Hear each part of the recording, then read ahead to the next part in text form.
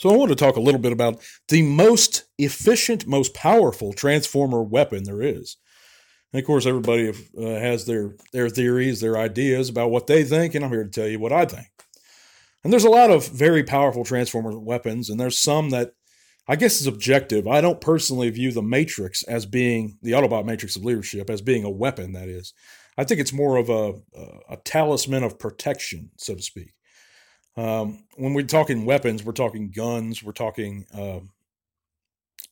swords, we're talking other melee weapons, for example, but so my point was, I don't really count the Matrix, but which is the most powerful transformer weapon in your opinion? We have a lot of candidates.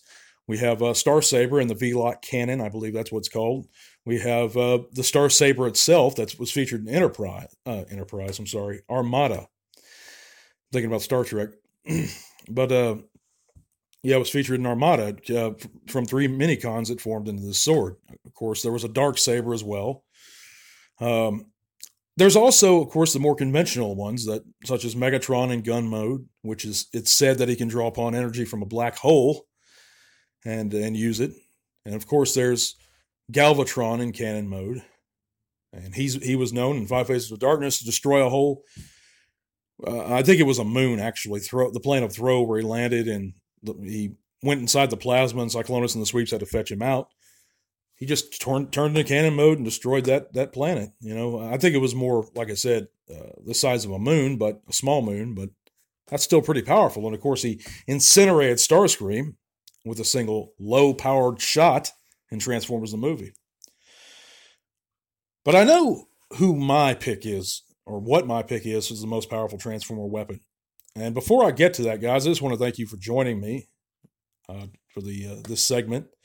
I'm sorry that I haven't been more steady lately. I've missed a couple. I actually, on a personal note, I've been having some medical issues going on, but it's no big deal. It's just I pinched a nerve moving some furniture by myself that I shouldn't have.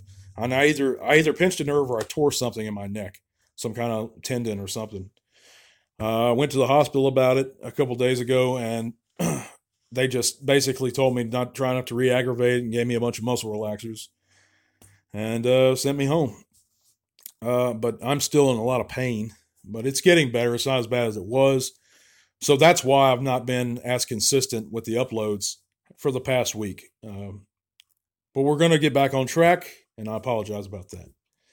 Speaking of which, you can hit all those various links in the description below, and that's going to take you to all kinds of cool stuff, including our Facebook group. We'd love to see you guys there, so come join us and chat bots with us. You can also check out our Patreon if you want to help support the podcast. That $3 a month goes a long way to getting us new giveaway figures, and there's going to be a new one real soon, guys. And, of course, patrons get an extra entry into every giveaway we have. So please consider helping to support the channel, guys. But yeah, there's a bunch of cool stuff down there. You know the spiel.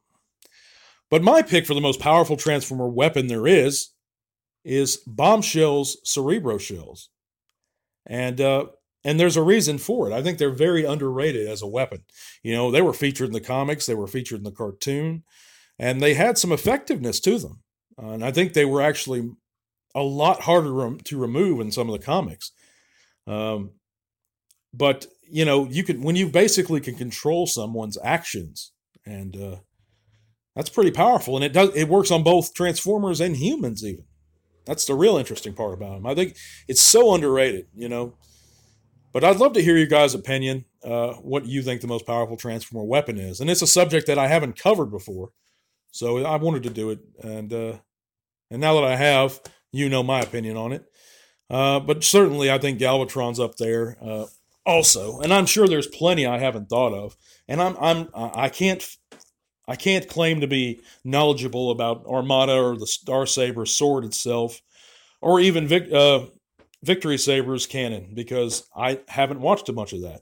It's not what I grew up with. I grew up with G1 Comics, G1 Cartoon, Beast Wars, and that's what I know. But I may be, and it's all subjective to begin with. But, yeah. But I appreciate you guys listening. This is going to be, I'm going to have to cut this one a little bit short. But we will be back real soon, guys. Thank you. God bless. And to all are one. This podcast is made possible thanks to the amazing support by our patrons. Click that link in the description below to help keep Tea Talk Raw going strong. Thank you.